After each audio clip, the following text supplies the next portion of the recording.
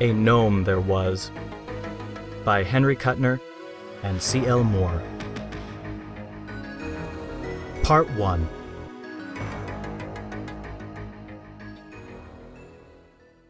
Tim Crockett should never have sneaked into the mine on Dornsiff Mountain. What is winked at in California may have disastrous results in the coal mines of Pennsylvania, especially when gnomes are involved. Not that Tim Crockett knew about the gnomes. He was just investigating conditions among the lower classes, to use his own rather ill-chosen words. He was one of a group of Southern Californians who had decided that labor needed them. They were wrong. They needed labor, at least 8 hours of it a day. Crockett, like his colleagues, considered the laborer a combination of a gorilla and the man with the hoe, probably numbering the Kallikaks among his ancestors. He spoke fierily of downtrodden minorities, wrote incendiary articles for the group's organ, Earth, and deftly maneuvered himself out of entering his father's law office as a clerk. He had, he said, a mission. Unfortunately, he got little sympathy from either the workers or their oppressors. A psychologist could have analyzed Crockett easily enough. He was a tall, thin, intense-looking young man with rather beady little eyes and a nice taste in neckties. All he needed was a vigorous kick in the pants, but definitely not administered by a gnome. He was junketing through the country on his father's money, investigating labor conditions to the profound annoyance of such laborers as he encountered.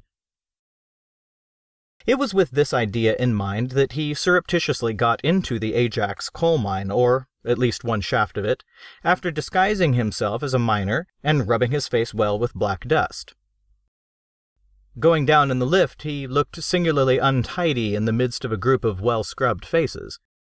Miners look dirty only after a day's work. Dornsiff Mountain is honeycombed, but not with the shafts of the Ajax Company. The gnomes have ways of blocking their tunnels when humans dig too close. The whole place was a complete confusion to Crockett. He let himself drift along with the others till they began to work. A filled car rumbled past on its tracks. Crockett hesitated, then slowly sidled over to a husky specimen who seemed to have the marks of a great sorrow stamped on his face.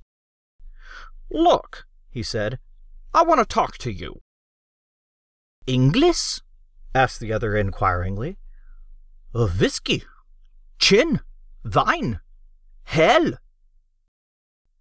Having thus demonstrated his somewhat incomplete command of English, he bellowed hoarsely with laughter and returned to work, ignoring the baffled Crockett, who turned away to find another victim. But this section of the mine seemed deserted. Another loaded car rumbled past, and Crockett decided to see where it came from. He found out, after banging his head painfully and falling flat at least 5 times. It came from a hole in the wall. Crockett entered it, and simultaneously heard a hoarse cry from behind him. The unknown requested Crockett to come back.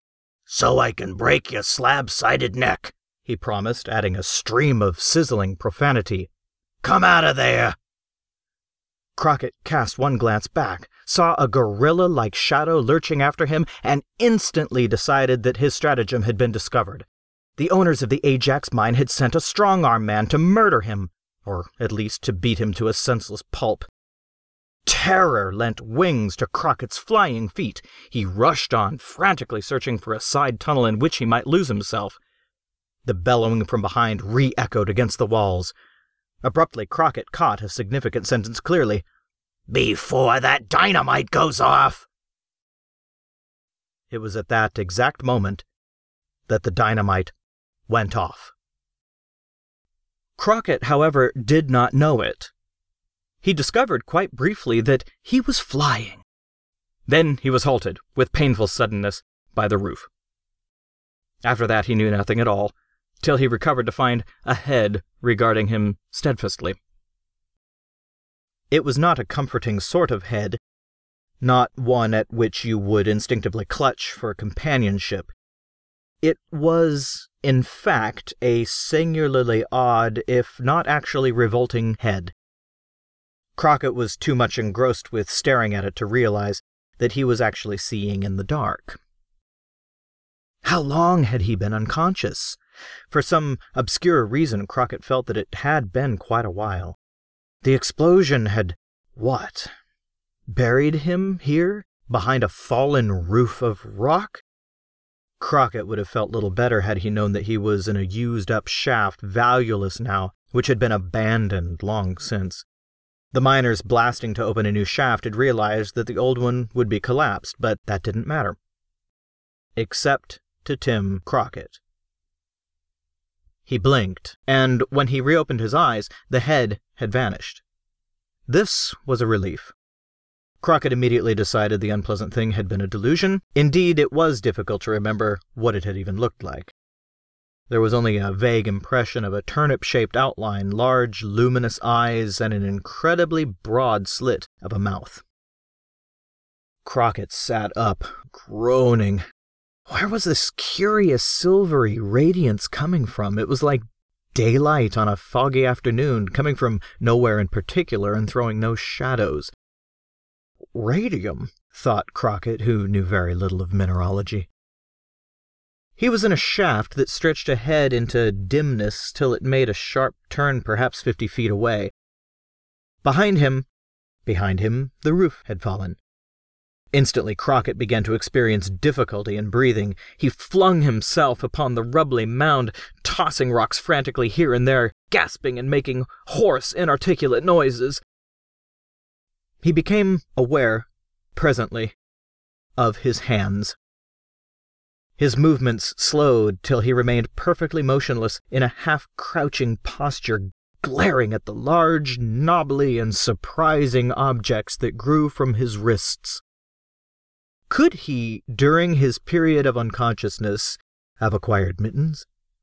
Even as the thought came to him, Crockett realized that no mittens ever knitted resembled in the slightest degree what he had a right to believe to be his hands. They twitched slightly.